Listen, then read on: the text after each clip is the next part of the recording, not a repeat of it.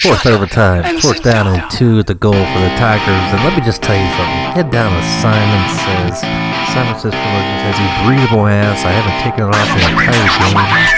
I'm talking through it. ESPN 990 allowed me to wear the mask with the microphone. Breathable. Welcome to the Black Swarm Podcast Week 1 edition. Hank Pipe here with Rob Antonell, and as is tradition now, our first guest, wide receivers coach Cale Miller. Hello, hello. How's it going? Good. Ready to roll. All right. Well, let's get into it. Rob, I see you have an itinerary, so it's a very loose itinerary. I mean, as you can see by the labeling, the first segment is guest talk. Specifically guest talk not predicated by opponent. So we're just kind of, as always, talk to our guest. We've kind of gone over the history with him, how he got here, where he's been. A little bit different this year, the third time we're having you on. But what's not different is, some of your players over the last 3 years. You have a lot of kids coming back that you've had for 3 years in a row. How have things been with everything that's going on? A lot of things are different. How much has, the Corona thing really affected your entire summer, the lack of scrimmages, 7-on-7s, just how has that really affected you in general? Well, if you look at, protocols and procedures, that has changed everything. In terms of practices and what they look like when we worked out earlier this summer, we had 3 different groups come in at different times. We had a cap on a number of kids in a weight room. We had a cap on a number of kids in the indoor. If it wasn't their turn, they had to wait outside. And we had to monitor them outside and make sure they were spread apart with their masks on. And we took their temperatures as they came in all summer. Precautionary. That's every day still. And so we, like I said, it was more of those little things that we changed. Now I believe we made it really efficient. We're lucky to have the facilities that we have. We're able to split kids up that way, and I thought it was really good. Instead of having 90 kids in a weight room, you might have 28, 29, and so the kids that you might get lost in the shuffle. You're not paying attention to them. No, they're getting a lot of focus from the strength staff and from Coach Studer, and so that I felt like we got a lot better that way. Same with the conditioning and the agility drills. They were all doing them in groups. We made it efficient. We had a good plan in place, and it was very similar for once we got to camp days. We had kids come in at certain times where we would have our pre-practice stuff, and we were never all together until we actually went to practice. Some groups would lift, some groups would be up stretching, other groups would be taken to the locker room by their position coach to get their stuff, and we would rotate those things all the way up until we hit special teams and pre-practice, and then we would all be out there together. I guess when we're doing drills, we're telling kids to spread out if they're in line. You're wiping down bags after somebody hits them. You're wiping down footballs. Not every throw, because I don't think that was required. But after practice, every coach has a spray bottle with the disinfectant stuff that was given to us, and we have towels that we use that get washed every day. And so, like my job, we have headsets at every practice. So one of my jobs was to wipe down the headsets. It's just, I guess, little things like that even though they were extra things that we had to do just procedurally, it wasn't anything out of the normal once we hit practice. I thought our kids, there wasn't, because I believe we made it seamless, like compared to last year. It was so similar, other than those safety guidelines, that our kids felt it was a normal summer. It was weird not going against somebody in like a 7-on-7. We really wanted to scrimmage somebody, and we just couldn't get that done. It does get monotonous just going against yourselves after a while. And I think anyone who had to do that, which everyone in Ohio, anyone had to do that and still didn't have that like one scrimmage, you're gonna feel the same way. You want to get those previews in ahead of that week 1 to where you're okay. I think that we're going to be better at this, where you see that in practice. But again, you're not going against a different color jersey, and our kids, you kind of got to hold them back because our kids are aggressive. They want to kill you, and so you got to kind of separate that in practice from killing each other when they just want to go hit somebody else. Now you asked me about, guys I've had and guys I still have. I believe that those guys have developed even more, especially in the weight room. We have a veteran group of really, really good players out there. I think that we've gotten better. Those kids are leaders, which really helps the younger guys or even inexperienced guys from running the same plays, formations, everything. And those guys have grown into those roles. And I'm really, really excited about it. I'm excited about our potential because right now you can say potential because we haven't had a scrimmage, haven't gone against anybody else. We're just going to keep grinding. Practices aren't different. We've been doing the same thing. Yelling and screaming at each other, kids getting into it because they're competitive, coaches getting into it because we're competitive. That's just the way that things roll. So those standards haven't changed, the expectations haven't changed. Go out, do your job, and come back to the huddle. Go out and do your job every single day. Let's get better today, let's get better tomorrow, and let's build up and get our dudes to Friday night ready to roll and primed. Like I said, film was very similar. We'd have to social distance during film and split up into groups for that. But again, it's the same message. It's the same basically it's the same itinerary we've had leading up to a game week, other than not having different opponents, for practice. I like where we're at. I think that, speaking from my point of view, great week and a half of practice. Almost probably 2 great weeks of practice, this is the right time. You want to start getting to that point. And I know Friday is going to be weird. Not weird, but exciting. I guess finally going against somebody. We're going to I believe we're going to have to be a little bit patient. There's referees out there. There's penalty flags being thrown. There's all kinds of stuff that we're just not used to. I think we did have refs at one of our inter-squad scrimmages, and that was great. And I think, it's just going to be, okay, we finally get to do it. Let's just focus on our jobs. Let's keep stuff simple. And then we're going to adjust from there. And, my guys on the perimeter, I feel are being such veterans at the position and in our system, our offensive system, that we're able to make changes on the fly. And those changes aren't going to be like you're dealing with a bunch of inexperienced guys who, as soon as you change it on them, they're going to start freaking out. No, we've had this system going now for a while, and I think it's better prepares us for even something as crazy as what it's been since March. You know what I mean? When that COVID thing happened, we had virtual meetings with our players just to go over stuff. If they weren't doing schoolwork, we'd set up virtual meetings on our laptops, and they'd get on their phones or their computers, and we would sit there and meet, maybe go over some film and things like that. So we were still really, really involved leading up. Other than the guidelines, other than all other stuff, I feel like we're still pretty damn normal. So I guess I'm happy about that and just ready to get to Friday. Yeah, we know you have a really good group of kids at receiver this year. Just touching on the team a little bit more before we dive into that.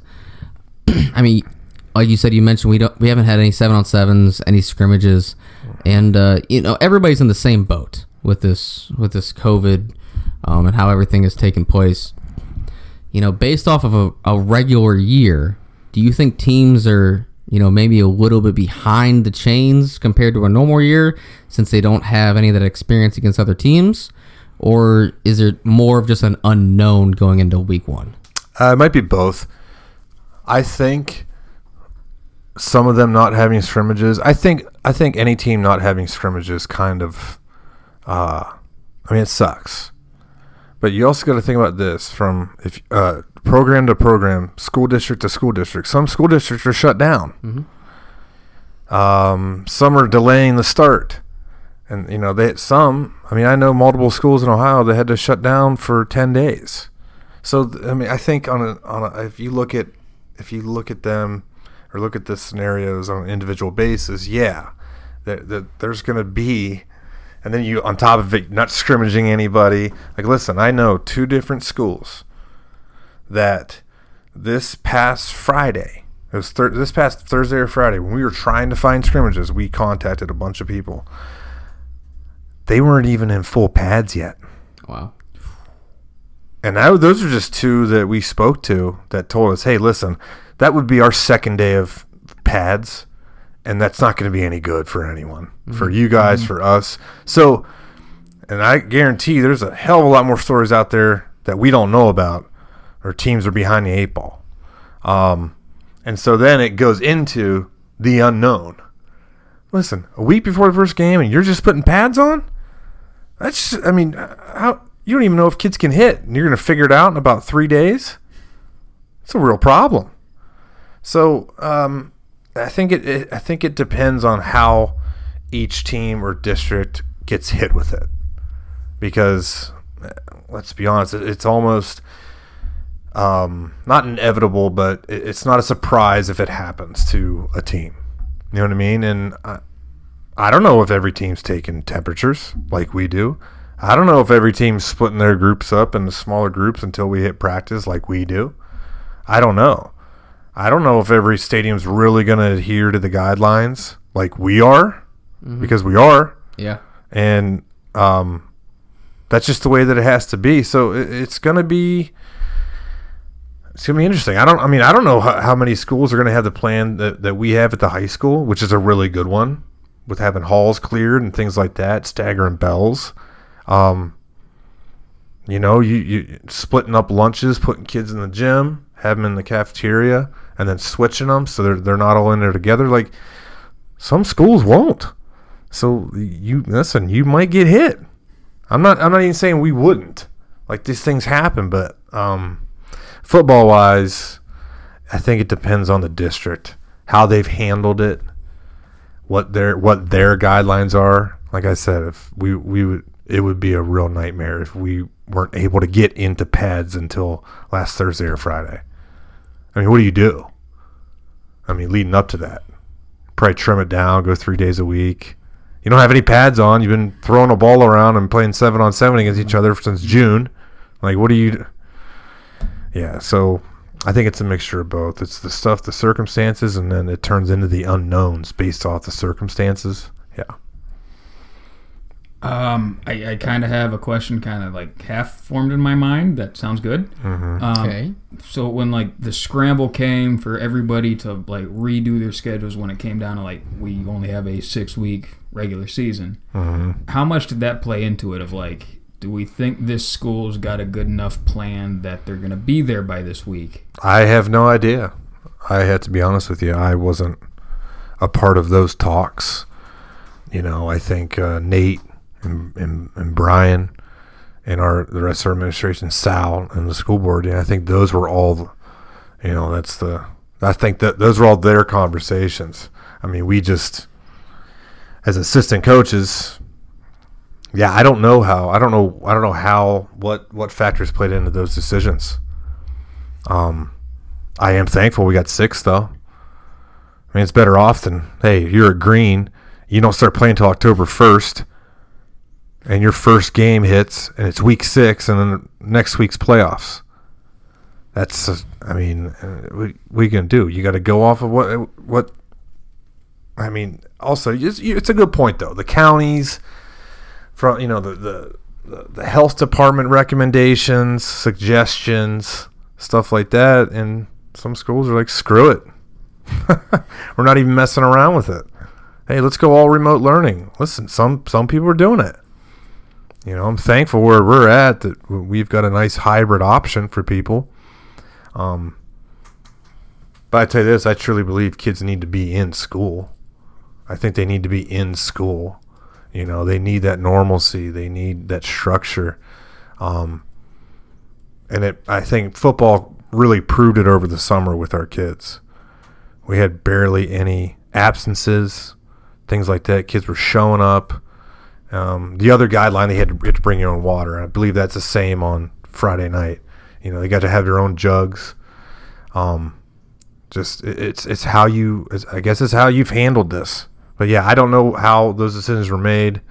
I think we were just trying to make sure, obviously, play McKinley, and make sure that all those ones that we already had in place. I think it was just phone calls made to the ones that we had to cancel this year with, like, hey, what's your schedule look like? I'm sitting here assuming what those conversations sound like. But yeah, I don't know. It's a good question. I just don't know how they made those decisions. Kind of while we're on the subject of the schedule, I guess, since we didn't really get to touch on it, us beforehand, can you kind of just run through it real quick? I mean, we're going to talk about St. Ed's here in a little bit, but just what the rest of the schedule looks like and kind of how we expect those teams to be. So if I have it right, so we start out with St. Ed's, and we're going to get into them a little bit more. The week 2 game, the Columbus Bishop Sycamore, from what I understand, or what I've been told, don't quote me on this, that they're an academy. I don't know if they're OHSAA. They're not. Okay. No. Okay. So they're more of like an IMG type right? I don't want to dive into it. Is that the model? Yes. It's a wannabe IMG, yes. Okay. I have no idea what they are, who they are. I believe they're playing St. V's week 1. That's what I heard today. I haven't seen their schedule, but that'd be interesting to see. It'd be great. Yeah, obviously, but because to get them on film, I have no idea. So then week 3, Warren Harding. Warren's going to have some skill back for sure. They return a lot of starters. Yeah, I mean they're going to have a lot back, and after we dumped them twice last year, hey, listen, giddy up. Week 4 is Benedictine. A lot of guys back. A lot of skill. They've kind of brought that program back. Parochial up there. And then we go Iggy, who last time I checked, I thought they were shut down till September 8th. Yeah. I don't know if that's been reversed. Last I heard, it was like their first practice week was going to be for us. Really? Yeah. Okay. So originally I thought they were practicing throughout the summer, and then they decided to go with the October 1st athletics date, and then I thought that got rescinded, but maybe it just got brought back to September 8th, like you're saying. I thought it got rescinded altogether. Not sure. But that was for competitions. I don't know if that actually stopped their practicing or not. I'm not sure. But they were one of the schools that had one of these weird delays, whereas we didn't. They stopped it on their own, I thought. Yes. I don't think it was a mandated thing. I don't think they had any cases. It was just they were one of the schools that decided to push back to October 1st. Yeah, I'm looking up because I saw it on Twitter. Yep. That's when it happened. But again, it's Iggy. Yeah. It's Iggy. And then we got our week 10 game. Only it's week 6. Yeah. They're going to be loaded. Good They're going to be really good. Good team, yes. Oh, yeah. So I don't see any off weeks. And guess what? Good. Everyone's making the playoffs. You want to be battle tested. And even though there's only 6 games, 6 really good games. Yep. Yeah, and I believe that's what you want. 6 really good games, really good teams. Yeah, I'm excited. I just want to get to playing, get to playing and get on that grind when we get like full in-season game night and then go. That's what I'm looking forward to. Yeah, I mean, talking about guidelines and how some of these other teams have, delayed seasons or practices, or, was there any point in time throughout the summer where you guys, maybe had to I don't know how to really, phrase it, but was it ever a big issue, amongst the kids, amongst the coaches? Was there a pressure about the unknown? Will we have a season? What's it going to look like? Yeah. I know it was only like 2 weeks ago that football got approved. Yeah, I mean, I think that was hanging over everyone's head. Looking around the, neighboring counties, looking around the state. Yeah, we definitely let's just say this. None of us would have been surprised had stuff been delayed or canceled. Wouldn't have been surprised. Just seeing everything else going on around us, we were, I guess, just preparing for the worst but hoping for the best.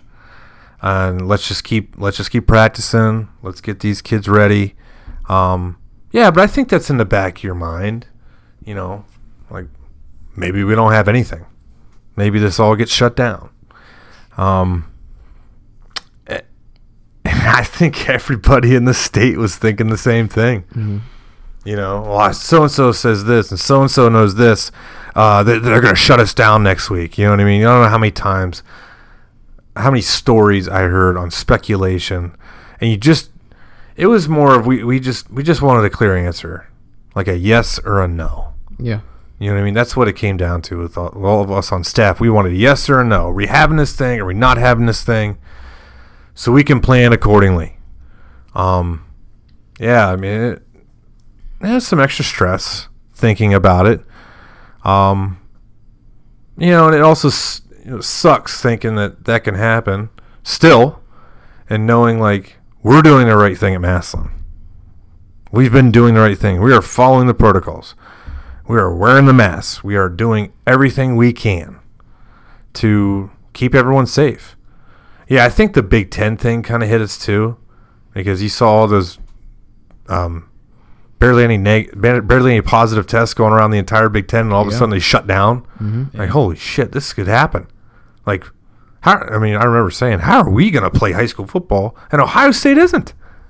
Yeah, the amount of group text that we had going back and forth through the last couple of months, because every time we heard a rumor, every time somebody said anything when the Big Ten shut down, we try to stay hopeful. Yeah. But it's hard on us, and we're not the ones that had to show up to practice every day.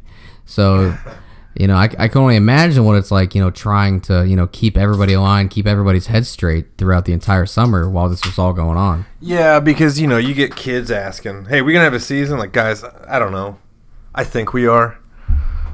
You better prep for it, yeah. I think that's been the biggest thing that, like, everybody's been frustrated with through this entire ordeal is, like, just nobody knows what's going on. And it seems like a fly by the seat of your pants operation where everybody that has the power to do something either doesn't want to do it or is just straight up making it up as they go along. Yeah, you certainly get that feeling, about some decisions that have been made, and I think the other big thing is you just want transparency in everything that you see, any decision that's made. Whether that's a decision you like or a decision you don't like, I think it's still a good thing to have transparency with it and to be able to explain the rationale or facts behind it. Why. But if you really think about it, how many guidelines have changed since March about what to do, about what not to do? Yeah. From top down, from the, from the world down. Yeah, it's just it's unprecedented, and I'm just glad we are where we are right now. I'm just thankful. Yeah, I mean, we're a couple days away from week 1, and we see a season happening, which is great. Mm-hmm. Because we didn't always think that was going to happen. So, we finally got the word that as of right now, we're going to have a season. We got to prep for it. That's awesome. There's a lot of different guidelines in place. Going back to what you guys were talking about, just, I completely agree that, transparency, that's just what people want. Mm-hmm. Sometimes you just need an answer, yes or no, tell me why. And, I'll be fine with it. Hank and I have been having arguments all day, the last 2 days over different things. And the biggest issue is transparency. You know, we just want to know why. Yeah. Or yes, no, why. And that's it. That's all we really want to know is that. And you know, that comes down to, you know, everything. And I know everything is kind of last minute right now. You know, everybody's scrambling to try to figure out how they can go by different guidelines. But you know, we live in a world, you know, especially with social media, everything is immediate. And everybody wants immediate answers, and that's just not something you can always have. No, it's instant gratification, and everybody's an expert. Oh, yeah. Everyone is an expert. And don't forget, everybody's uncle or niece or cousin or, you know, third uncle's twice removed roommate from college knows somebody who's in the know. Yeah, I mean, that makes it tough. Everyone is an infectious disease expert since March. Yep. Everybody.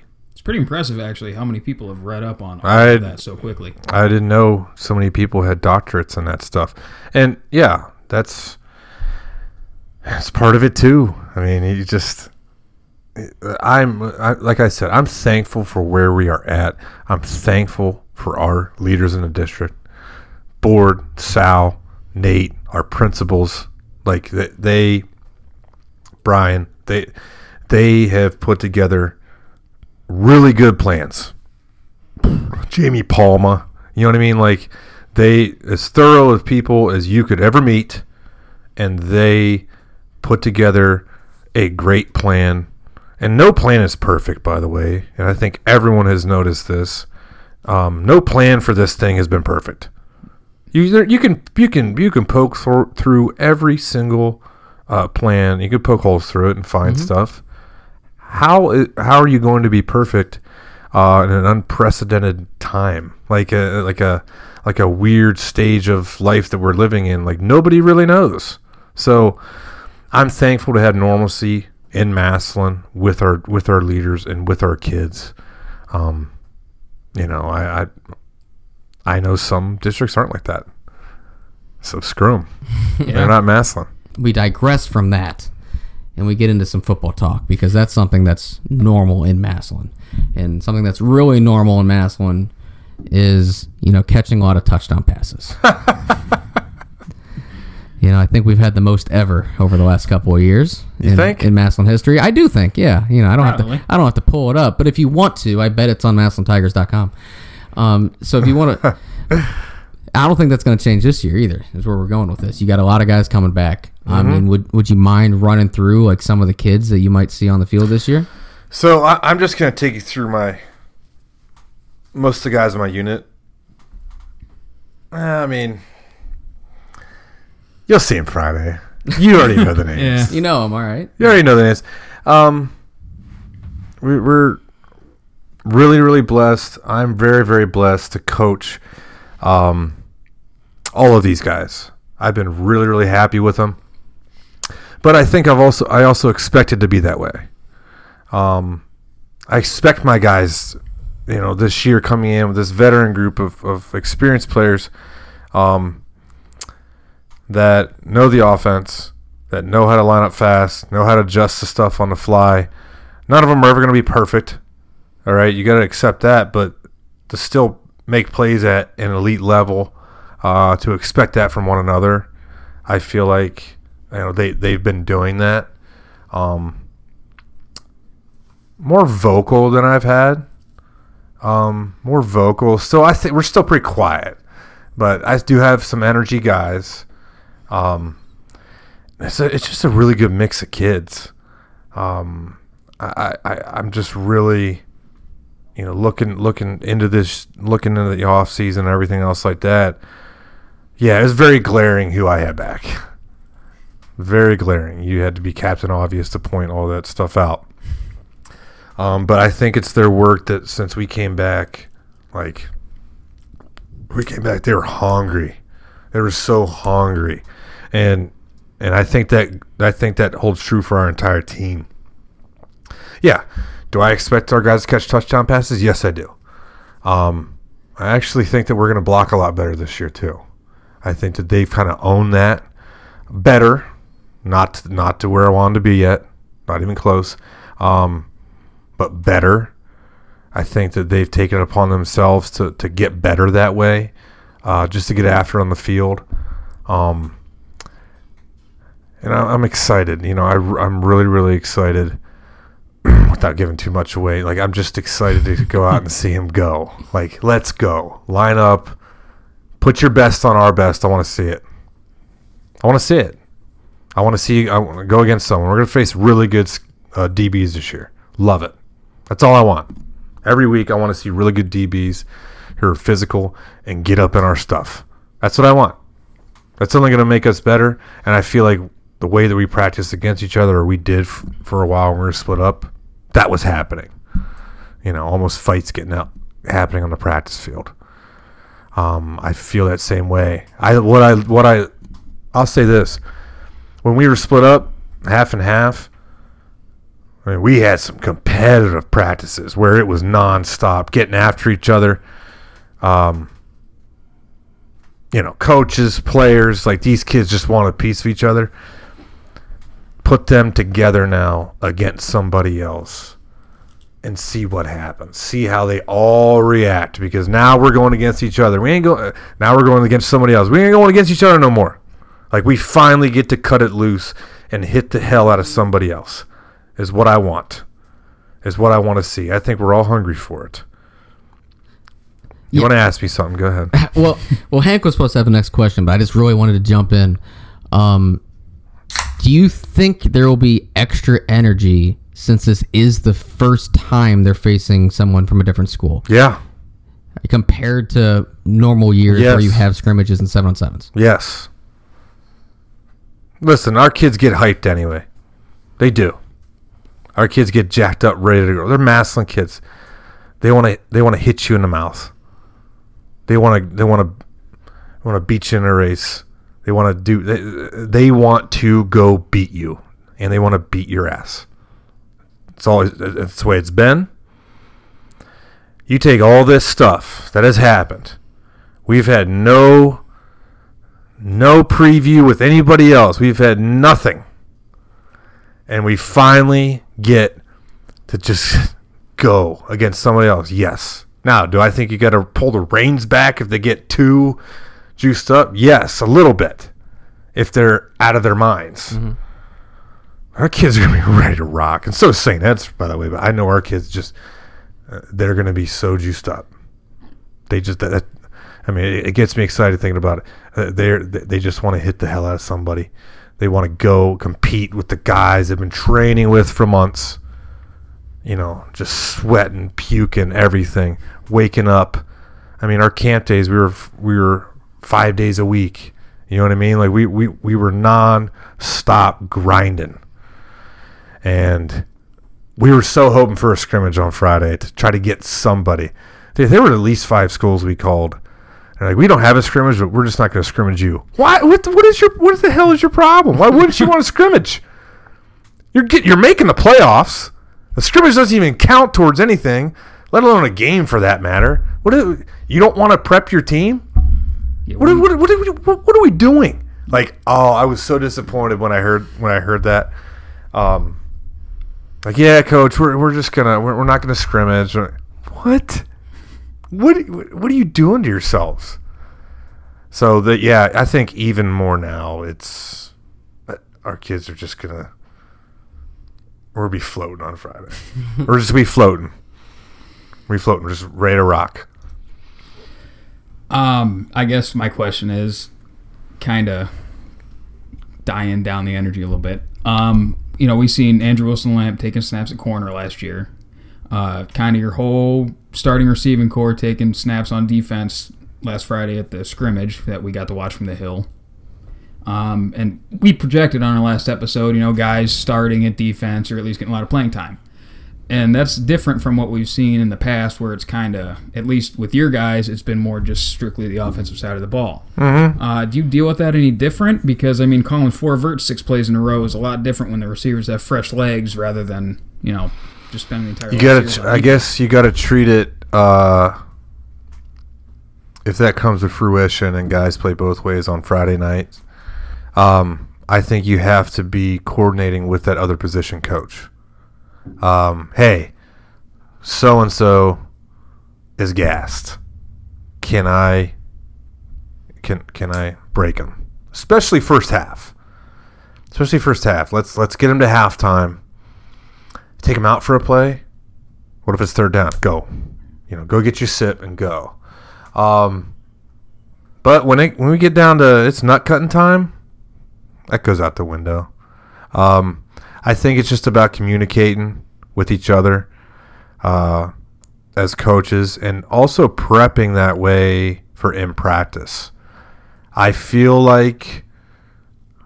really feel like I'm too deep everywhere in terms of knowing their place in a couple positions 3 deep that can go in. They're going to play good ball. Okay. And that's where you have to, I don't know what the word is, get creative with it. Kind of let Trox know, like, hey, so-and-so's in here. Just remember this. But you rep them during the week. You meet with them. Yeah, I mean, you treat it a little bit different in terms of when can we break them. Hey, can we give them a sip of water during special teams? Can they come off?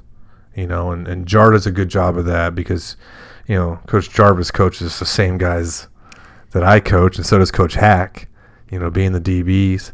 So you have to gauge how your guys are doing because if usually we're on a headset and we're talking about offense stuff, I can still watch the game at the same time and see if a guy is dragging and be like, okay, I got to put this kid in next. And that's happened. That's happened plenty of times in my career. I don't foresee it being an issue. Just got to handle a little bit different. Yeah, we know you have a real experienced group at receivers this year. How is that, tailored how you treat your practices? I mean, is it going to be different than last year with the guys being a little bit more experienced? Can you get into different things that they already know the offense? Or, is it still kind of the same? Are you talking about an X's and O's thing? Or are you talking about how I treat them at practice? Just individually dealing with the kids. Well, I think individually, all of them had different personalities. So, yes, you treat those kids differently. You held them to the same expectation, but you may approach it a little bit differently. Some guys are more cerebral. You want to give them an X's and O's thing, a tip, stuff like that. Some guys might need you to chew their ass a little bit. Some guys may not. They have that internal drive and are always going, and you got to kind of like calm them down because they're so focused and they always want to get after it. So I think if it comes to treat them as a whole, I think I've been more of a dick this year. But I tell them why. There's a lot of expectations. They know I love them. Well, every single one of them. And that's why I can get away with, calling somebody out. But you have to have that relationship with the player. You can't just go at a player's neck you know nothing about. You don't know how they are. You just want to randomly yell at somebody. It's not how I roll. And I'm not usually screaming on the practice field. I'm not one of those guys. I'm more of like a meeting if I get pissed about something. And it's usually a little thing. Not a little thing, but a big thing. But it's a bunch of little things that add up to something big, like not paying attention as I'm talking. Things of that nature. I never scream about drop balls. It's always a technique thing to me. Because if I'm going to scream at a wide receiver, then I'm always going to think about us catching the rock, is my experience. I'm sure other guys do it differently, but I feel like they're just going to think about catching the ball. Their route's going to suck, and they become erratic. And they're focused on their hands, and they'll run with their hands out and look stupid instead of just running and being natural. I always talk about a technique with catching the football, because a lot of times you look at it, it's their eyes. Nothing to do with their hands. They can all catch the ball. It's almost always their eyes. They want to throw their hands out but also look up the field. I don't do that. You know what I mean? You can get away with it sometimes, but you're inconsistent. We always talk about securing the catch. You secure the catch before anything else, okay? Because at the very least, you're getting the ball right there, and you're getting your yards wherever you caught it. Now, from there, go make a play, but you secure it, you tuck it. I think that in terms of X's and O's and what we can do with them, we can do a lot more. We're able to line them up. Our offense, thankfully, gets us in a position where we can put guys in different spots. And you teach the assignments as a whole. Number 1 has this, number 2 has this. I do a numbered thing with it. I don't ever say Z always has this, Y always has this, H, no. Because at any certain time, Y can be number 1 or number 2. H can be number 1, number 2, number 3. Z can be number 1, number 2, number 3. X can be number 2. You know what I mean? Like, you have to teach it like that. So I am lucky. Now, listen, you still go in on Monday when you put something new in. It's going to take a couple days before guys start running it fast. The biggest thing, we might do different stuff on the perimeter in terms of lining guys up or motioning guys. We want the same read. We want the read to be the same for the quarterback. You know what I mean? So no matter who's lined up where, quarterback knows the concept. So, yeah, I didn't mean to go off the rails there, but... Well, I mean, I kind of had a question, like, sitting in my head all day, actually, about that.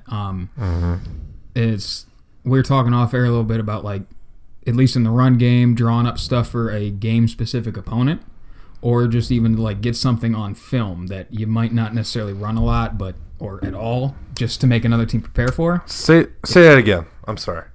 So, like, we were talking about running, or, like, installing a run play for a specific opponent, or running a run play just to get it on film to make the another team see it, have to prepare for it, even though it's not something you're ever really going to run. Is that something you ever do at all in the passing game? No. Nothing? No, I know what you're saying. Because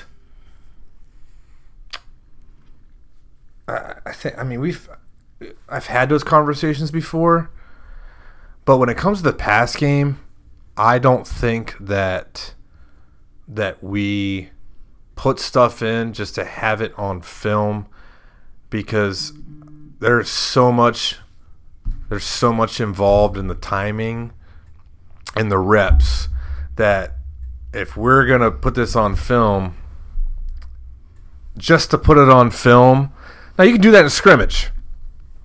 All right, that's what scrimmage is for. Great. Okay, let's do this. If it doesn't work, it doesn't work, okay? But a game, if you think about it, you could just be wasting a rep on offense. If that's just your purpose. And if you're going to we want stuff to be run that we can invest time into that's going to be productive. And if it isn't productive by Tuesday, that shit ain't getting run. We want to get back to something on Wednesday, because our offense is very vast in terms of the formations, the personnel.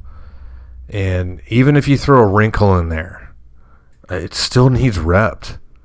You know what I mean? It still needs repped. And any vertical routes, in my opinion, whether it's a tweak to a vertical route or anything, that needs repped because we got some juice.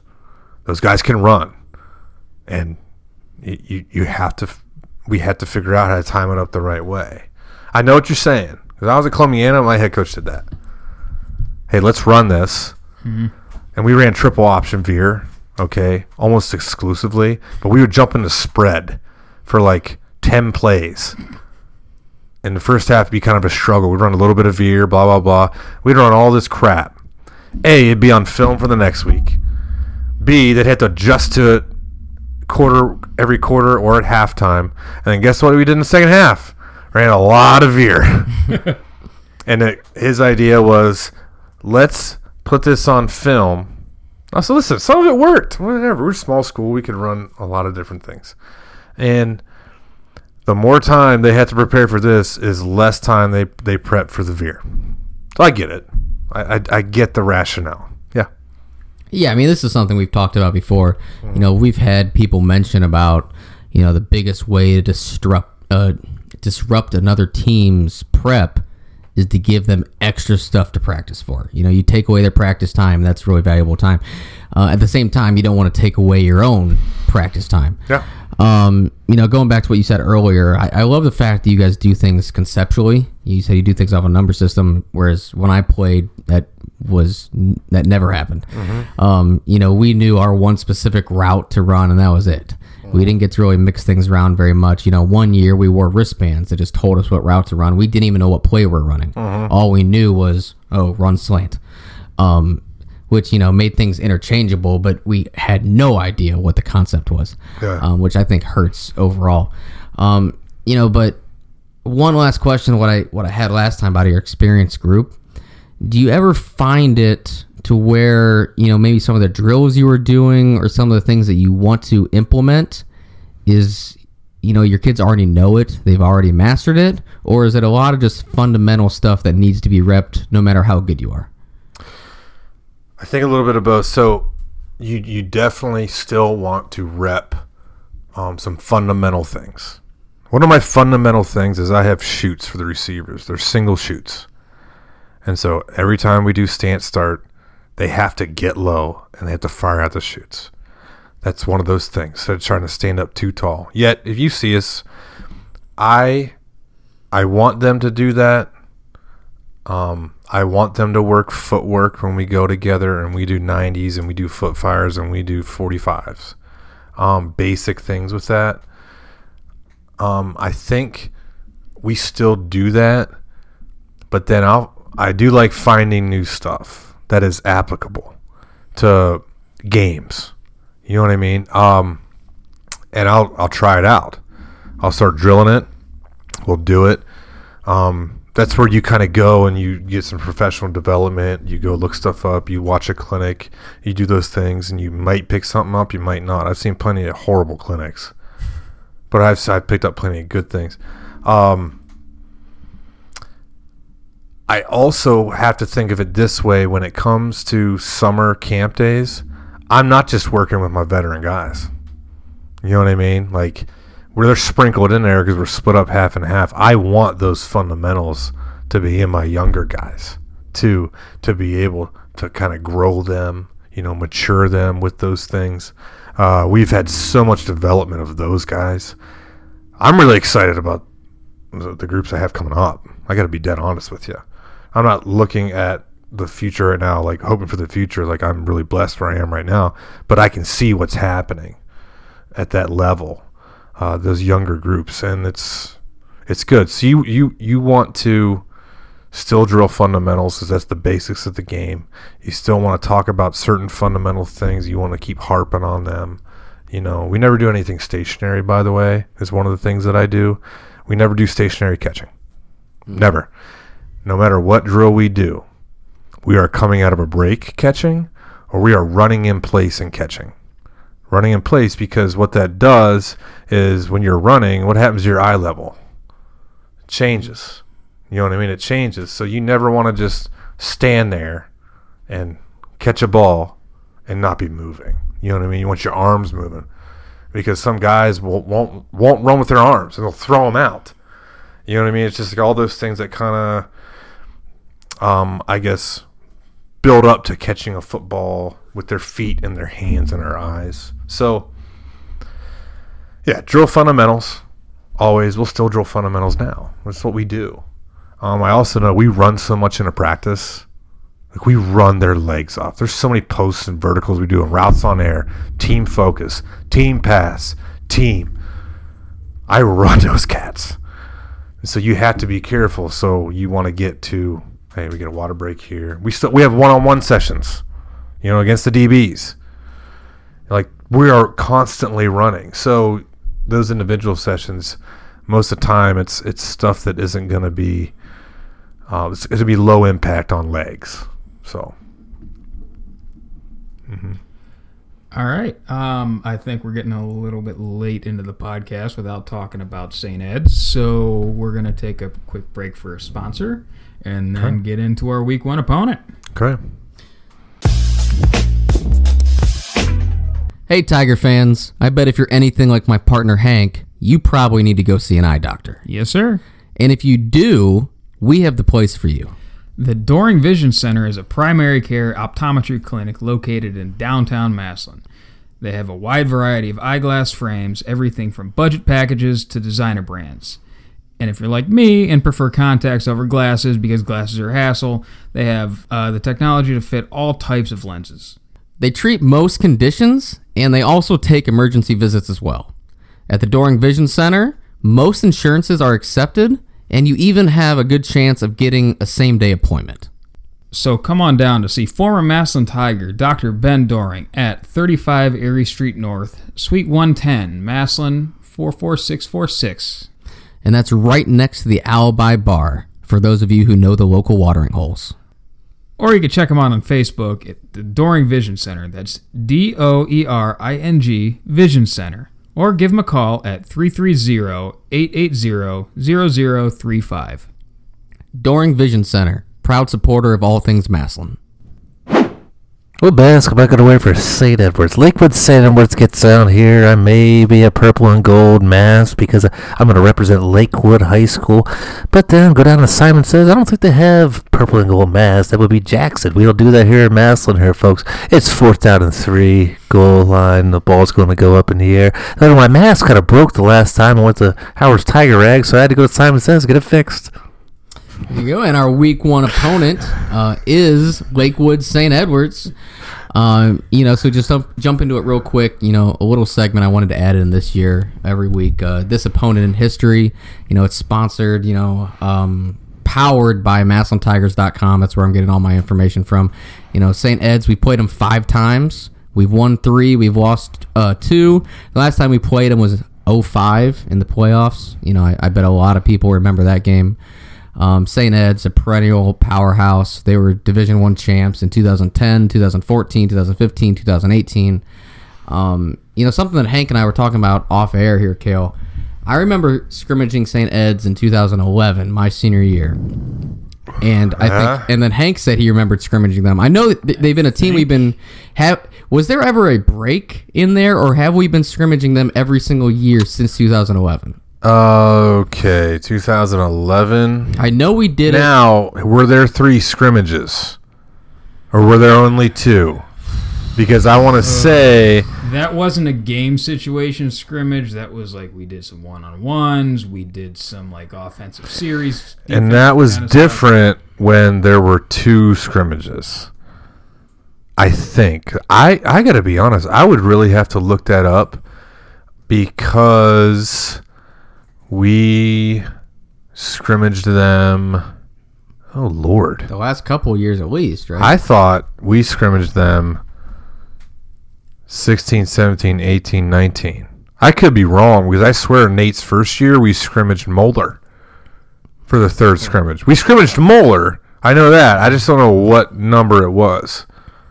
You know what I mean? Yeah, I mean... I'm a little off there. I forget. That seems like a long time ago. I mean, I remember doing it my senior year. Hank said he remembers his senior year. Maybe not. Maybe not. I just wasn't sure if there was a small break in there or not. But, I mean, definitely we've been scrimmaging them the last couple of years at least. So, I mean, it's something we're familiar with. We've been playing them in scrimmage. It's not a full game, but, it's been a lot of game simulation type of stuff. Perennial powerhouse. You don't really need to dive into that too much. Everybody knows about St. Ed's. Mm-hmm. Hank, if you want to get into a little bit more specifically about them and their roster this year. Their roster this year, well, let me see a roster from you. Weird thing to kick to me, but okay. Go for it. Their O-line, the coaches are real high on, I guess, really everybody. Most of them that they just assume are kind of starting from, last year. There's a lot, definitely unknowns. Yeah. When it comes to scouting this year. A lot of unknowns. I think one thing Coach Moore in the Booster Club meeting on Monday was real adamant about was that Thomas Aiden, whatever, the right tackle, he's their best O-lineman, one of the best players on their team. Overall, real stacked O-line. Got a couple tight ends. They usually like to run a wing set, kind of like how we'd have. I think he's a 2-way player. Yeah. Yeah. He plays some defensive line as well. Yep. He rotates in a little bit of defensive line. So that could be something, look for him to get maybe a little bit gas later in the game. Tight ends, they run like kind of a spread set, almost like we do 3 dedicated wide receivers. Tight end, where we keep more of a fullback traditionally. Running backs, the number 6, Malachi Watkins, he's a senior. He's bolded on here. I guess they're real high on him. Got good vision, speed. Everybody else, no film on him. Wide receivers, the one guy, the Broden Bostwick, number 19, former QB. That's something, those guys are kind of know the offense as a whole. Maybe can be a little more savvy. Got beat out at the position he was originally at, but that can offer you some advantages when you go to a different position group. Their quarterback, number 4, Christian Ramos, we watched some highlights of him when he was playing JV. Coach Moore's real high on him. He's athletic, keeps his eyes downfield when he runs. He's got a good arm, but I saw a lot of late crossbody throws over the middle, which is like the cardinal no-no of playing quarterback. Yeah, I mean, that was last year as a sophomore on JV. He's a junior this year, doesn't really have a lot of varsity experience at all, but he's what they project to be the future. They think he's a really good player, just doesn't have the experience yet. We watched a little bit of, some stuff about St. Ed's during the offseason. I forget who, but a media member went in, interviewed the coach, interviewed some of the players, and they were talking about how they think he has really high potential. He's a really good runner, that he has the arm ability. He is a baseball player. He's able to sling the rock around. It just comes down to how comfortable he's going to be in the offense, how comfortable he is dealing with the defense. But definitely a kid that has the capabilities to be great, and they expect him to be. But this is just going to be his first game starting, so you never know with that kid as well. I think when you're touching on the receivers, they have some talent there, but I don't believe any of them are returning starters. They don't have any returning players at receiver, but they definitely have the talent there. I think the strong point about their team is they have an established big offensive line, and being a fundamental team like what they do, I would imagine they're going to try to use that a lot. I know we were all talking about, especially Cale was talking about what they are offensively. Just kind of touch on a little bit before. I know you're offensively or defensively. So you're an offensive guy. I'll let you speak on their defense more in depth, but just kind of real quick touch on their offense. From what I remember, Lombardo is a hell of a coach. Runs a really good system. If you remember, he was a head coach when he was at Medina Highland that beat us. Yeah, we remember. Okay. Yep. We even being riddled with injuries, we still should have played well enough to win that game, and we didn't. But he had a good game plan. He knew his strengths, and that's what he does there. I mean, that year that we felt pretty good about him, and we did a nice job. 2018, we I think it was like 24-7 at half. We were up, which no one expected that. They wanted to win the state title that year and blow out Coleraine. He develops his players. From what I remember, obviously they want to run the football. They want to run the football. I believe there's some RPO stuff mixed in.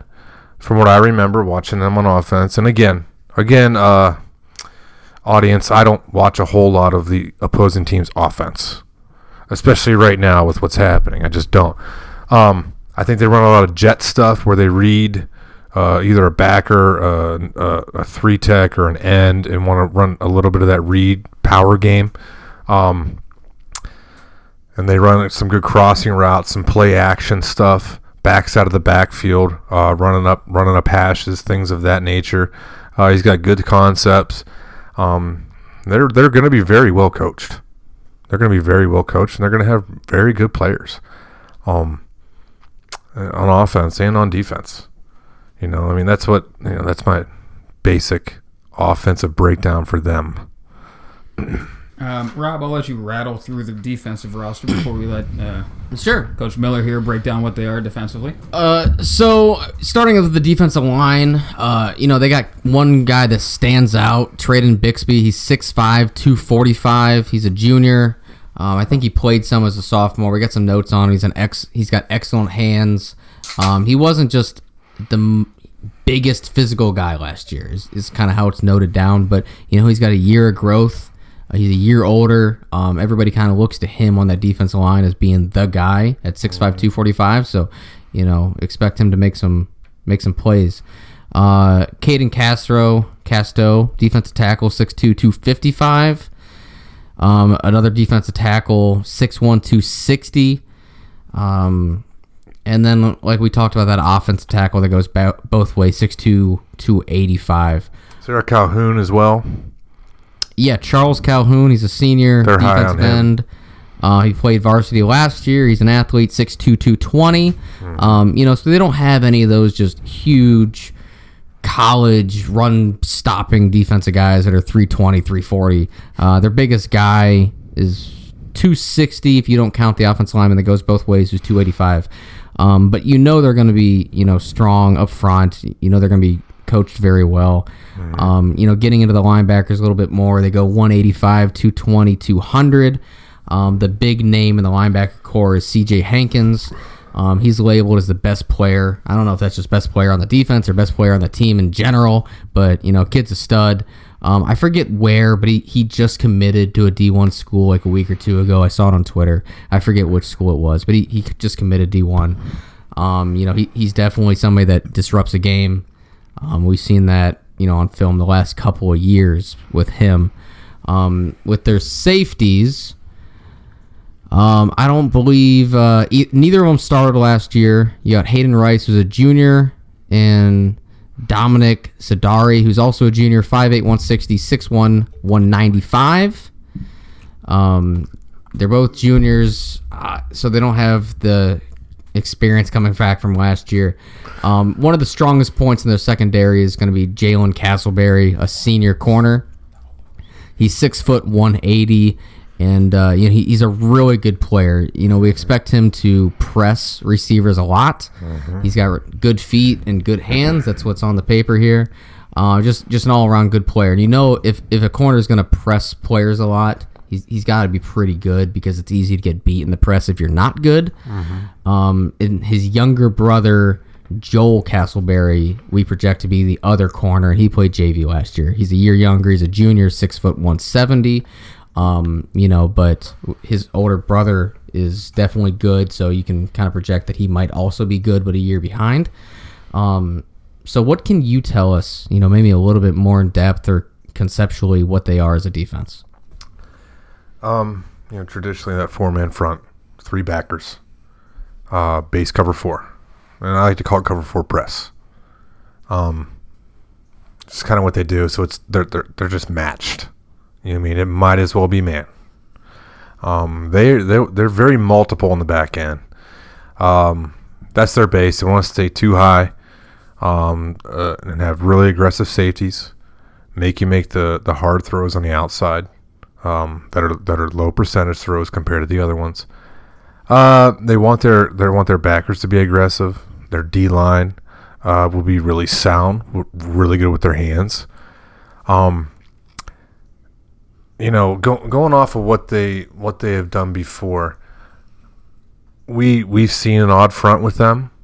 They've shown odd front in different films. I think last year versus Menor, they were exclusively odd. I think it was like a 3-3 stack or 3-4. They were odd almost the entire time, but Menor always spread. Now back end wise, cover 4 press, they'll run straight quarters. Okay, they'll run a little bit of quarter half. So cover 2 on one side where they'll cloud it, and cover 4 on the other side. They will run cover 3 and blitz, but they will show press. And at the snap of the ball, roll down, and those guys that snap the ball at corners who are pressed up will open and run. They're really good at disguising it.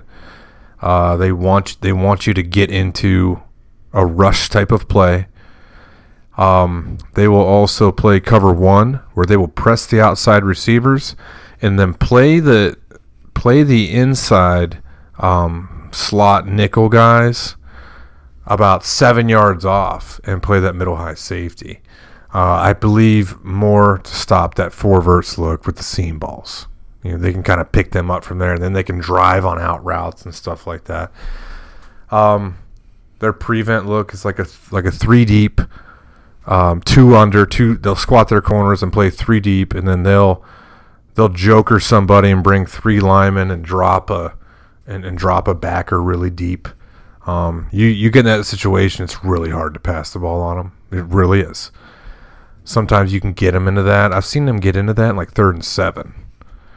And I label it prevent. Yeah.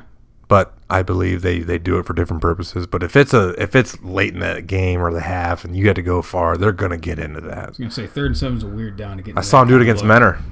Really? And then Menor went bunch quads with the running back lined up at number 1. They clouded it because they squat the corner and they threw the whole shot to the running back for a first down.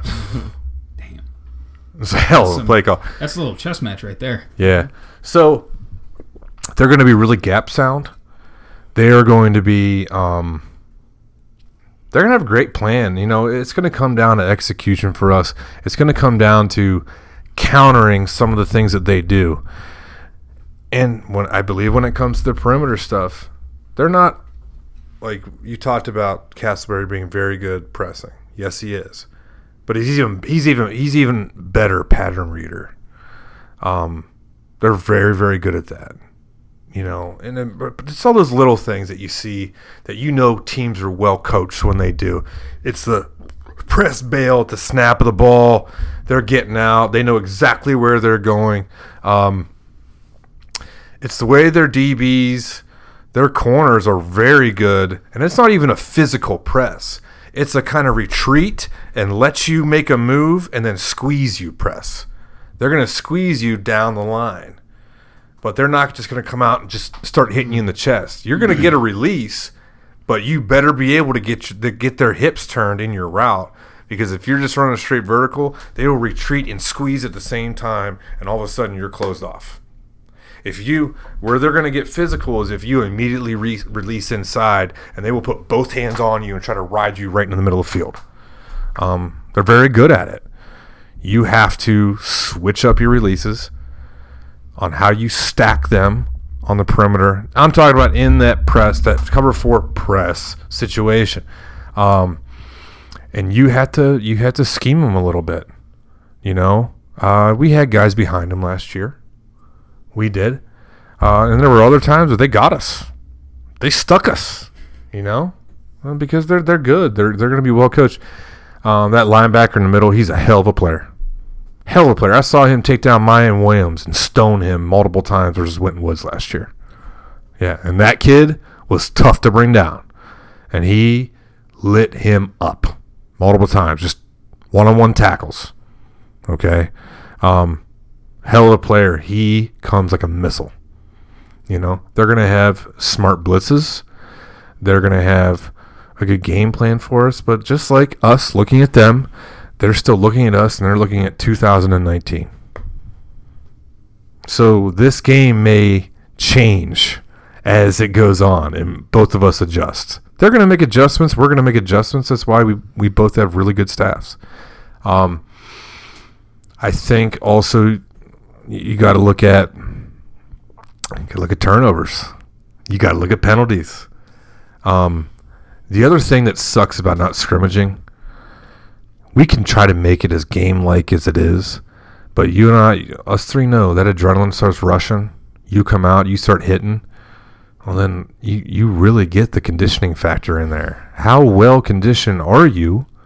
Which beginning of the year, it tends to happen to every team. That adrenaline just takes so much extra out of you. And now we have the best conditioning program, I think, in the state of Ohio, if not the country, is Coach Studer. But yet, you still gotta know how to manage that. Guys might be going out with cramps. I hope it's them. You know, I hope it's them. I think we do a hell of a job conditioning, but all those factors go into it. We're both looking at last year's game film because there's literally no film for right now. We're not sending practice film to each other.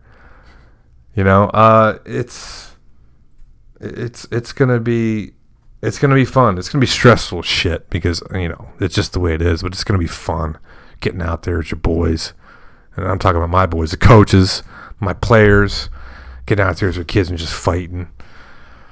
but keeping them focused on the job. What's your job? Focus on your job. I'm probably telling them the same damn thing.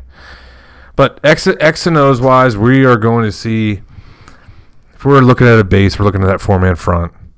We're looking at it really sound defensively, reading keys, certain blitzes at certain times. Now, they just did an article.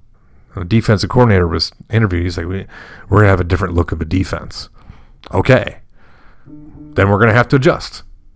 If they come out and it's a different look, then that's fine. But you also got to think this. We're kind of going off of what we've done in the past against them in a scrimmage, and then also what they're going off our films, which looks different because we don't ever bring everything into a scrimmage. It's like something you want to have certain things you want to work on and see how it looks against somebody that doesn't know what's going on. Now it's game time. Yeah. There's nothing that there's and I'm sure they do the same thing. They do.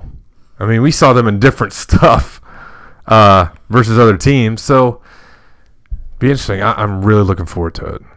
Really looking forward to these guys. Yeah, so when you were describing how their defensive backs kind of play their coverage, it changed my question a little bit. But I know that when teams press, that can just be a really big hassle to teams. Some teams just can't handle it. But, I mean, it's something that we've seen, periodically over the last couple of years. And it takes a great team to do that against us. And at the end of the day, our guy's got to beat their guy. But conceptually, do you think it's more on, working releases, working concepts, or do you try to move guys around so you bunch up guys so they can't get pressed off the line? I know you said it doesn't really press off the line, but when you bunch kids up and you move them around, does that really hurt the defense, how they want to do their coverage? Yes. All right. That'll do it. Yeah, that'll do it. Very Now, listen. I mean, that's nothing. That's no new concept. It's not groundbreaking. No, I'm just being a jerk. The original part of your question was how to beat the press. Do you work presses with concepts?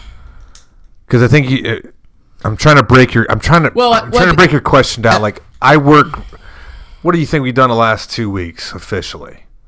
Work so much man releases. We have.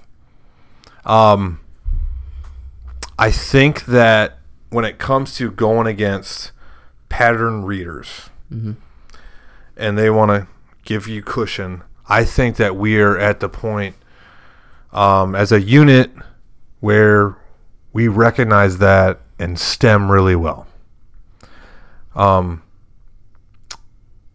But we know as an offensive staff, I know as a wide receivers coach, that working against man-to-man press gets you ready for the long run. And so that's drilled. When it comes to, you were talking about, then you kind of brought in concepts. Yes, when it comes to concepts, depending on the concept, you do have to look at the matchup and take everything else out, depending on the concept. Certain concepts, you don't. You still want to go through progressions. You still want to be able to just straight up read. Because at the end of the day, you still want to be able to line up and say, I want that matchup. That's who I'm taking. I know what they've been in. I know what they're going to be in. Does that answer some of it? Yeah, definitely. I mean, ultimately, I was saying that. And yes, you can move guys around, like I kind of referenced earlier. Offensively, the beauty of our offense is to be able to, all four positions can be in a different spot, and that's how we teach the one has this, two has this, front side of the play, back side of the play. So, yeah, you can manipulate the pieces and where they line up, and then go from there if that becomes an issue. Yeah, I think the issue was, What I asked was not a great question. Whereas, obviously you can't change your entire game plan just because of how somebody's going to cover you. No. You still got to be able to run your plays. You got to beat their guys. But at the same time, you might be able to manipulate a few things to give you an advantage. 100%. Or you go one way versus the other. And that goes against any coverage, 100%. I'm sure. I guess it just wasn't a great question because I didn't leave you any room to answer. But I think I was kind of getting into, are we leaning more towards just beating them man out, or any team that does something like that versus conceptually? But I think you gave a great answer, as good as there was to my question. So go ahead, Hank. So great answer to a horrible question, and an even worse throw to me. Perfect. I got to put you on it now. Yeah. I got nothing else as far as St. Ed's goes. I mean, if you have anything else you want to add real quick. No? I think I've said it a few times. I'm just really happy to be where we are. I love the fact that it's Wednesday, it's week 1. I'm here at the podcast, and we're talking Massillon Tiger football and what's going to happen in 2 damn days. You take everything else out. You take everything else out that's going on outside. You take all this COVID shit and you throw it to the wayside. And our kids are here to play. You know what I mean? Like, we're here to coach. And it has been such a long road, it seems, to get here. And so I think that there's it's that light that you didn't know was on before, earlier in the summer or in the spring. You didn't know what was going to happen. And now we're here, and we want to protect that. We really want to protect that because it's just, we're very blessed to be where we're at. I'm very thankful to be where we are at. I want to go out there. I want to kick somebody's ass. Our kids want to do the same. But it's not just going to happen. It's going to be I think it's going to be a hell of a ball game on Friday. And we're going to have to face some adversity. And I hope we put them in some adverse situations. It's our first test, both of us. Yeah, like you said, we got Massillon Tiger football this Friday. Yeah. It doesn't matter where you're watching it at. Yep. It doesn't matter what the entire situation is. Mm-hmm. We have Massillon Tiger football this Friday. Yes. And I think everybody's just pumped about juice. There's no words to describe how we feel about that. Yeah, absolutely. I mean, I'm stoked beyond words for there to be a season, for there to be a game Friday. Whether I'm watching on TV or if I'm reading about it in the newspaper the next day. I would trade having any form of watching the game. Yes. For it to happen. Hey, let's live in La La Land for a second. Let's go to Pleasantville and say a vaccine comes out. Absolutely. And yes. And it's in time for week 10. Let's go. At Paul Brown Tiger Stadium. Let's just live that dream for about 2 seconds. I've been thinking about that for a year now. Because you have to think positive during this. People have to think positive. They have to keep going about their daily business. They have to be positive. And so, yeah, you can think about those things. It's okay to think about those things. You know what I mean? You got to live in your small world. Mm-hmm. You really, really do. You got to make a difference in someone's life and multiple people's lives every day as best you can. That's what's gonna get us through a ton of the shit that's going on. You know what I mean? I tell you, in Massillon, right now in Massillon, these kids love each other. They love the community. The community loves them, and that's why we're here. We want to go get after it, and our kids have been, especially last 2 weeks, just laser focused on it. They've been really into it, and so it's like we said, hey, it's football time. I mean, it's football Friday, this Friday.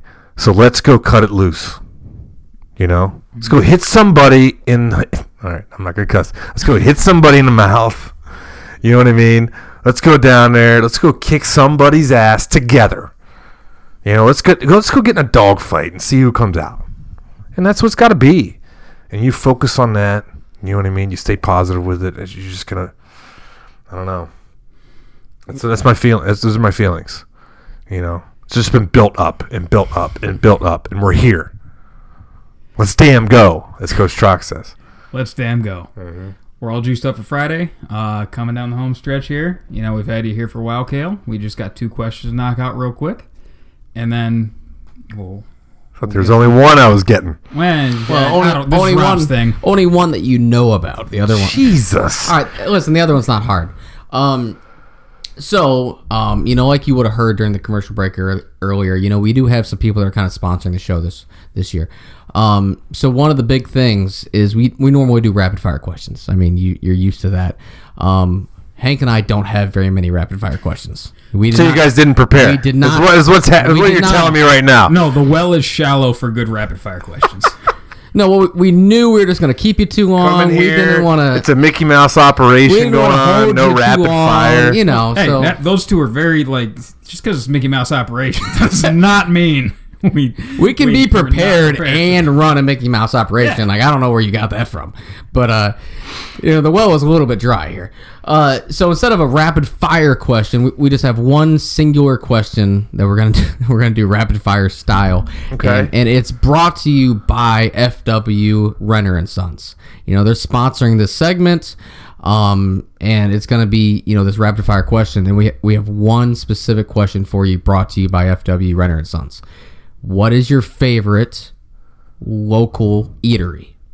Favorite? What's your local favorite eatery? Local eatery? Not chain. Not chain in the local area. Absolutely. Want me to be honest? Yes. Eastside Krause's. Good answer. It is. Kind of expected it, but I was West Side. Yeah. Hey, I was West Side. This is now my holy hell. This is now going to be year 11. This football. So I was West Side for a while. Mm-hmm. In the last couple of years, I started going because of convenience. It was closer to the high school on game days. I fell in love with it. East Side. I tried West Side in the spring just to see if I still liked it. Compared to East Side, no. Not the same, huh? Nope. East Side Krause's all the way. It's okay. We all have bad opinions. That's okay. I think it's a great opinion. That's okay. And, you know, just to specify here, because we've had people confused, West Side Krause's is on Lincoln Way in Massillon. East Side Krause's is on Amherst in Massillon. We're not talking about the one in Perry or Canton or Navarre. They're both in Massillon. We're talking about the ones in Massillon. Lincoln Way in Massillon, Amherst in Massillon. East Side versus West Side. And you are outvoted right now, Hank. Well, he's only a guest. But here's the thing. I'm not going to argue with you that West Side isn't phenomenal, because it is. I just now think East Side is better. I mean, I think the base of the entire argument is they're both phenomenal. Phenomenal. Yeah. Great places. It's just West Side is better, and you two are both wrong. I had Krause's the other night for the first time in 2 months. Oh. Ooh. Yeah. I hadn't done nothing. My kids love it. My boys, they love that double crust. Hey, double crust, double cheese, double pep, well done. Well done. You got to toast it a little bit longer. You got to get it well done. Yeah. Amazing. You know what else I like? A small cheese pizza from there. Yeah. Yep. If I'm by myself, small cheese, legit. No protein on that at all? No, and usually I'm a pepperoni guy. Mm-hmm. But I don't know. It's something about that. Something about it. I mean, I can see it. It's still, everything they have is just... It's amazing. Meatball subs there are excellent, too. You would think they were a sponsor of the show. The amount of times we talked about them, and, got debates going. But do they even need a sponsor? I don't think they do. It'd be nice if we had. It might be a bad return on investment. They don't even need someone talking about it. They don't need it, but it'd be nice, Frankly, as far as we know, we don't know they exist. We don't know that they know we exist. There we go. There's one way to say it. Yeah. You got there. We got there. Well, that was our single rapid fire question brought to you by FW Renner and Sons. All right, and here is our second question. We're hoping to implement daily double. There you go. Trying to implement some form of ranking or opinionated question that we can get people involved with on social media. And this one was just the first one that I could think of. When I thought of this question, I thought Cale was the perfect person to answer this question. If you have $20 to spend on fast food, you can mix and match any place you want. We're not counting calories or any health benefits whatsoever. Sure. Just best tasting $20 worth of fast food mix and match. Okay, now listen. Does the food court in the mall count as fast food? Well, It should. I'll give it to you. You can walk up, It order, should. and walk away. Yes, It I'll give should. It to you. Yes. Okay, so I'm going to start out in Chipotle. Okay. Okay, I'm going to get a burrito. I'm going to get white rice. I'm going to get pinto beans. I'm going to get double steak. Ooh, From there, high roller. from there, I'm going to get cheese and sour cream, and then 2 sides of the dragon. You know what the dragon is? No. It's sour cream with the hot in a cup, and you pour it on. Change your life. Sour cream and like a hot sauce mixed Hot together. sauce. Now, you don't need. Here's the key: if they pour it in, they'll put the sour cream at the bottom, hot sauce at the top. Don't let them mix it. Don't let them mix it. No, Okay. no. If they mix it, I make them do it again. All right, so you're right there. You're looking at about $11. Okay. Okay, so $11. I am getting a slice of pepperoni pizza from Sbarro Pizza in the mall. Now, how much are you looking at right there? Probably I $4.50. have absolutely no I have idea. Not a clue. You're looking around $15 from there. Okay. So if I'm $15 from there, I'm going across, or right next to it, I'm going to get a Chick-fil-A sandwich Nice. Ooh. with only the chicken on it and about 3 things of the Chick-fil-A sauce. Yep. Now, if I have room for anything else within my $20 cap, I'm next getting item. a plain cheeseburger from McDonald's. Plain cheeseburger. Or if I have enough, a plain double cheeseburger. Okay. Okay. There you go. Well, give you a couple coupons there. Make the double cheeseburger work. That's what I mean. Yeah. I like That's- a That's what I McDonald's mean. hamburger. Yeah. Yeah, that is a solid menu. That's a solid choice right there. That's a good roster. Absolutely. Did you put any time into thinking of yours, Hank? I absolutely did. Oh, okay. I didn't think you went did. the first time or second time? My first time thinking through it. What's your final answer? I don't. Well, my first time thinking through it was I was going to buy $20 worth of the Wendy's chicken fries and then resell them because It was Burger King. people. But Close enough. They're all the same thing. you thought you could resell Yes. them, Yes. but I thought they were not a thing anymore. but they are. I know. I'm aware. Okay. So what's your real answer? Okay, my real answer is again the Chick-fil-A chicken sandwich. I know that. It's just undefeated. That's so borderline for me. I want it, but I don't know if it fits. Actually, no. Time out. Swap out. Real Oh my quick. goodness. Final answer. Popeye's chicken sandwich. You get a lot Okay. more chicken. You get a lot more meat for the Okay. sandwich. All right. Next up, I'm going a McGriddle Okay. from McDonald's. Yeah. You know, with the Not bad. Yeah. yeah, you got the sausage, you got the egg, you got the cheese. Mm-hmm. I'm gonna throw a little bacon on there for a little razzle dazzle. Okay. And then you got the pancake. The pancake. Yeah. Okay. You got the pancake buns. Hey, calories don't count right now, Cale. Don't give me that look. Doesn't No, count. no. I'm not talking about calories. Yeah. He just doesn't like it. So go on. I mean that's fair. All right, opinions. You know, I would substitute a couple of my later items for 2 bacon, egg, and cheese. Bacon, egg, and cheese. Oh my gosh, no! Taco Bell. The breakfast. Haven't done it. No, they're burrito. I have not done it. You're looking at me crazy. I've Listen. heard it's decent. I haven't done it. Listen, any football coach on our staff, I got them. If they ever say they invented that they got into it, no, they're liars. Liars. Liars. It's the bacon, egg, and cheese crunch wrap Oh. Ooh. for there you breakfast, Ooh. and it is epic. Okay. And you put hot sauce on every bite. Okay. Telling you right now, it will not disappoint. Don't get mild, don't get the fire, get hot sauce. Yeah. You take your first bite from there, you drip some hot sauce on there. It is outstanding. That good. Now, if you're a morning workout guy and you want to just pack on pounds and protein, go get it. All right. Dude, it's bacon, egg, cheese, and they put a sauce on there as well. I believe it's the same sauce with the quesadilla. That's good protein and fats right there. You have no idea how good this is. Oh, I do the quesadilla. Yes. Yeah. Yeah, but this, game changer. Nice. All right. How do you round off your menu, Hank? All right, so kind of coming down the home stretch here on mine. I'm going to Taco Bell. I'm getting a beefy 5-layer burrito. I don't know what it is about them. I've just always got those. They've always hit the spot. Okay. I'm rounding it out. I don't know how much money I have left because I'd be lying if I said I did more than the minimal amount of research on this, which is my own experience. And I am going to Chipotle. I'm getting a bowl. And I am piling on as much steak and fajita vegetables as the rest of my budget allows me. So, that's all I got. Rob?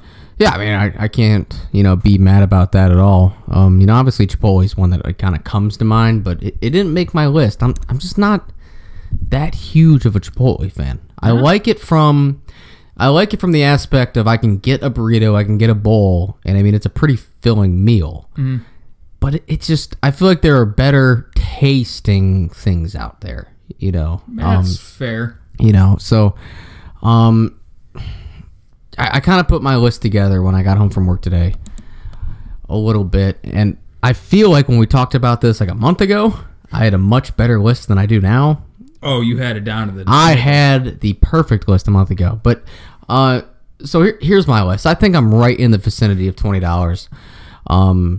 I'm going to go with a Big Mac from McDonald's, which is something I would normally never get because, I'm a dollar menu kind of guy because I refuse to pay $5 for a Big Mac when I can get 5 cheeseburgers for $5. But point is, for $20, I'm going to get a Big Mac. It's really good. I'm going to get a beef and cheddar from Arby's. Ooh. So underrated. Ooh. It is just an outstanding sandwich. But also something I never get because it's like a $5 sandwich, and it's not worth $5. Same idea. I can get warmed up cold cuts and a little bit of cheese. I can get $5 burgers that's gonna be better than one, but it's a really good sandwich. From there, I'm going with a foot-long chicken bacon ranch sub from Subway. They say $5 footlong, but that's going to cost you like $12.50. It's like $7, I think, maybe $8, $7, $9. The prices change so often. $7-8 for that sub, which I don't think I included the first time, so I included a bunch of other stuff that I liked. But as of today, I'm going Big Mac, beef and cheddar, the sub from Subway, chicken bacon ranch, and then I'm also going to add in a Crunchwrap Supreme from Taco Bell. I think that might put me like a couple cents over $20. Really, you can interchange anything at Taco Bell as long as it has sour cream and tomatoes, because that's the only thing that is good. I mean, if I'm eating Mexican food, it has to have sour cream and tomatoes on it. It has to. Absolutely has to. Good thing Taco Bell's not Mexican food. Okay. Well, at Taco Bell as well, it has to have sour cream and tomatoes on it. Fair enough. Taco Bell south of the border. Wasn't that their slogan for like 20 years? What are they, Brazilian? Everybody can lie about a slogan. Okay, yeah, it's not traditional Mexican food. Okay, whatever. You go to Taco Bell, you go to El Camps. Mm-hmm. Compare the menu items. Okay, yeah, it's not obviously the same exact thing that you're getting, but it's the same concept. Kinda? Nah. A little? No. If you squint? And you're blind. If you squint while you're blind? Yes. Same thing. There we go. So whatever. If I'm a little bit over, take out the crunch wrap and just add in like a soft taco supreme or 2 soft taco supremes. Really, all I want is the tomato and sour cream. Like so you just want like a vehicle for tomato and sour cream. Absolutely. All right. Fair enough. That's what I want. There we go. And I feel like that's a pretty good meal right there. It's not bad. Could you eat your whole meal? Oh, boy. I want to say absolutely. I feel like coming down the home stretch. But, if it's after a Massillon game, tailgate, I haven't had much to snack on, and I've just been hydrating all night. Mm-hmm. Yeah, I could absolutely eat that entire thing. Yeah, I think I might have to take a break. Like, I could do the Big Mac, the beef and cheddar, and the crunch wrap all together, no problem. Mm-hmm. It made me like half of the foot long, but I might have to take a small break to get to the other half. I feel like the foot long, it just get a little boring after a certain point. Yeah. So, but this is a fast food conversation. We're a Massillon football podcast, so What's wrong with that? I'm just saying, maybe wrap it up. Yeah. So I guess just we have a bunch of ideas that we do want to do for the rest of the year when it comes to, ranking, this kind of stuff. This one isn't really a ranking. It's more of a just what would you do, in this situation. But, let us know. How would you spend $20 of a fast food budget? No calories, no health implications. You don't get to keep the rest of the money. You can't donate the rest of the money. Just how would you spend $20 worth of fast food? I think it's a pretty good question. Everybody's going to have a different answer. But hopefully, next week and from here on out, we're going to have more, ranking style things where we have a category and you have to rank them from favorite to least favorite type of thing. But, for tonight, that was our question. I think we got 3 pretty good answers, so. I mean, I'm confident with mine. I know Cale's confident with his. Yeah, I mean, I like mine. I feel like I could spend time and actually get a better one down to the exact dime, but, I would not be mad with my answer. No, I'm not mad with mine. I know I could definitely sit down and put more than 45 seconds of thought into it. Mm-hmm. So, overall, I like my list. Yep, pretty good. So that, I guess, wraps up the end of this podcast. It's been a fun one tonight. Thanks for coming, Cale. We always enjoy having you here. And with that, go Tigers. Beat St. Ed's. Go Tigers. Go Tigers. Beat St. Ed's. Let's get after their ass. Yes, sir. Yes, sir.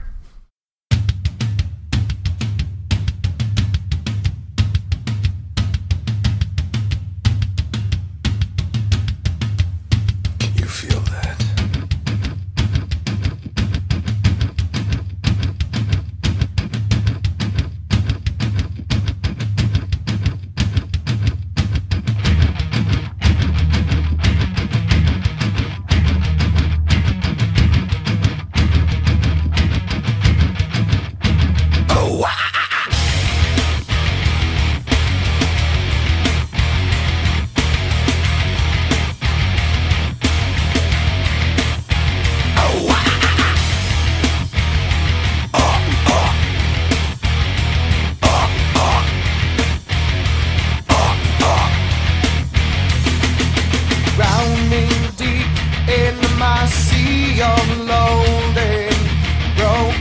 Your servant I live. Will you give in to me? It seems what's left of my human side is slowly changing in me. Will you give in to me? Looking at my own reflection, when suddenly it changes, violently it changes. Oh no, there is no turning back now. Woken up the demon, the enemy. Get up, come on, get down with the sickness. Get up, come on, get down with the sickness. Get up, come on, get down with the sickness. Open up your hate and let it open to me.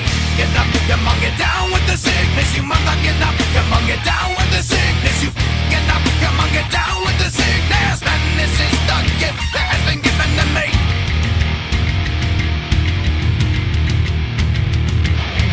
I can see inside you, the sickness is rising. Don't try to deny what you feel. Will you give in to me?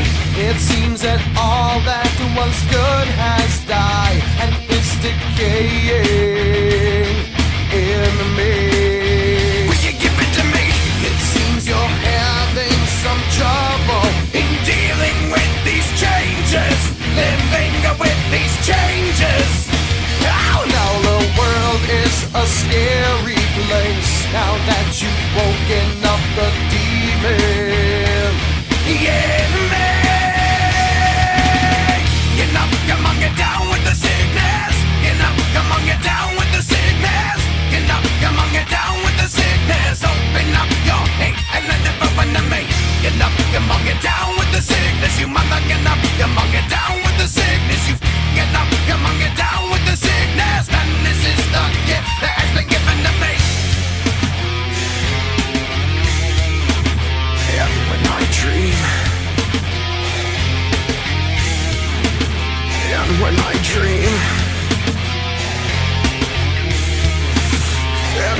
dream. And when I came,